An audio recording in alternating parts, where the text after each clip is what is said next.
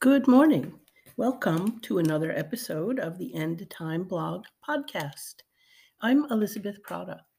Today's topic is that the languages spoken at Pentecost was really a prophetic fulfillment. Did you know? Let's take a look at tongues as a prophecy. We'll start with Acts 2, 5 to 11, which I'll read. Now, there were Jews residing in Jerusalem, devout men from every nation under heaven.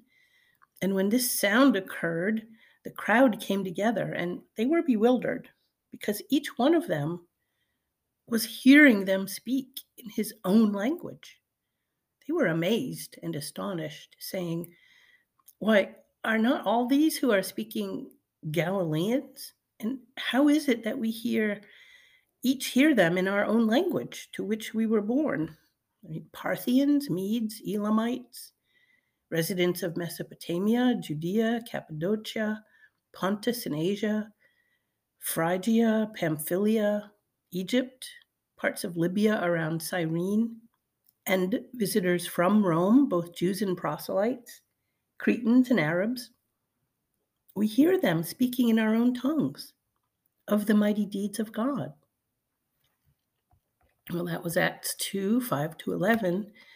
Now, in Corinth, during the early church, believers there had a tendency to lust after the more showy spiritual gifts, especially tongues. Now, tongues means actual languages that believers could spontaneously utter. The person speaking it, not having studied or having any knowledge of that language yet, could suddenly speak it perfectly. This was a sign to unbelievers, a fulfillment of a prophecy given in the Old Testament.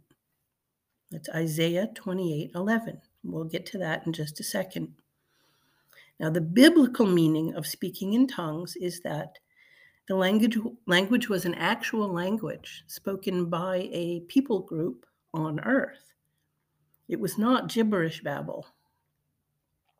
So the sermon at Pentecost miraculously delivered unto the disciples an ability to speak in the same languages as the multitudes that had gathered from the nations for Passover. Now, the annual Passover pilgrimage swelled the walls of Jerusalem with hundreds of thousands of people because so many people came from so many nations for this event. And they all spoke different languages. The disciples didn't have time to go to mission college and then take 2 years to learn, say, Arabic to begin the command to take the gospel to the people.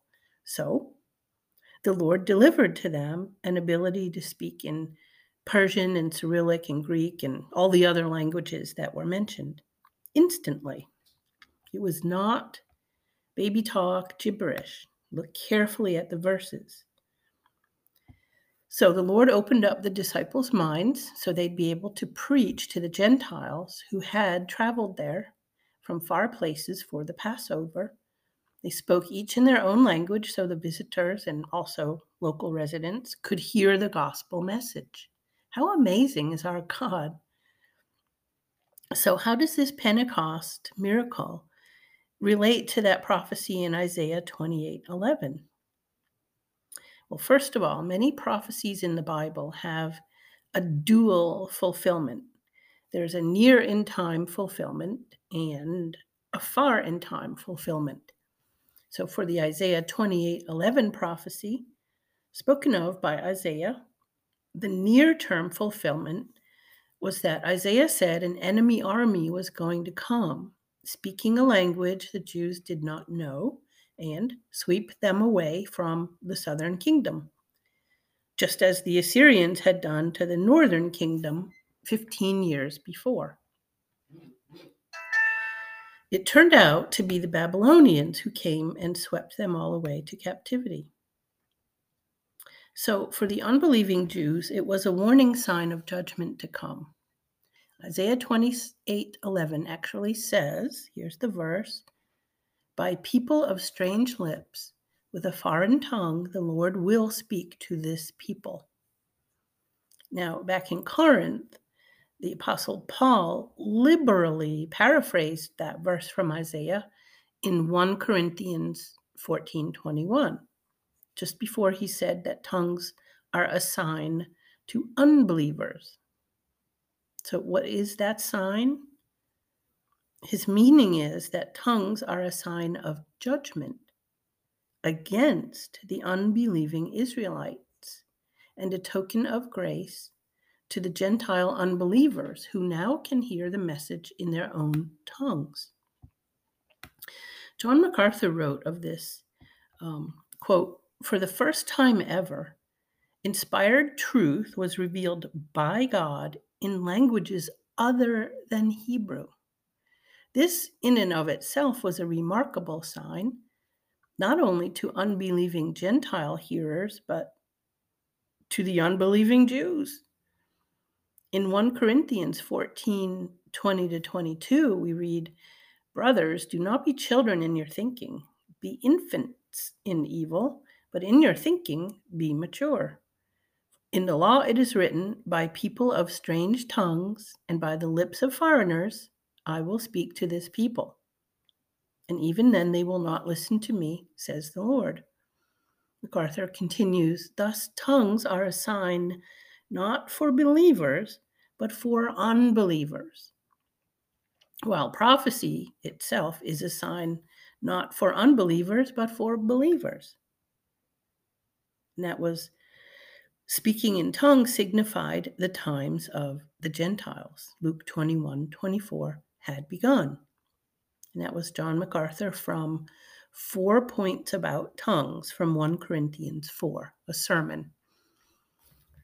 So in the Old Testament, the way that the Hebrews knew the hammer judgment of God was about to come down would be when they looked up and saw many foreign people speaking to them in a foreign language. Paul was referring to that when he said it is written in the law, and that is the Isaiah 28:11 prophecy. When men in Acts at Pentecost began to speak in foreign tongues, it was the same indicator. Judgment was here. The Pharisees should have known. Jesus had warned and warned that judgment would come. Every time he pronounced woe unto the Pharisees, that was a warning. But sadly, they did not heed, just as the rulers in Isaiah's southern kingdom did not heed. A sign is a sign. It's not an ongoing event. When you see a sign by the road announcing your destination, in like 10 miles, you don't see sign after sign, unless it's the south of the border signs. There's 175 of them. A sign was to announce that the event prophesied was here or was coming, and after the sign is given, it's no longer needed. So that's one reason why the ongoing gift of tongues has ceased. Its purpose as a sign was fulfilled. So God's salvific gaze shifted from the Jews because they were stiff-necked and refused to be the light that they were meant to be, and it shifted from the Jews to the Gentiles, where God's gaze remains to this day. It is still the times of the Gentiles. One day, his salvific gaze will return to Israel. Romans 11:25 says. Tongues at Pentecost were for an ancient prophetic sign to unbelievers, not a gift of gibberish to be played with on TBN. Did you know that tongues were a prophetic sign predicted 700 years prior to its fulfillment? I didn't until I studied it. Our God and his word is just amazing. Well, this has been another episode of the End Time Blog Podcast. I'm Elizabeth Prada. Thank you for listening, and I hope you have a wonderful day.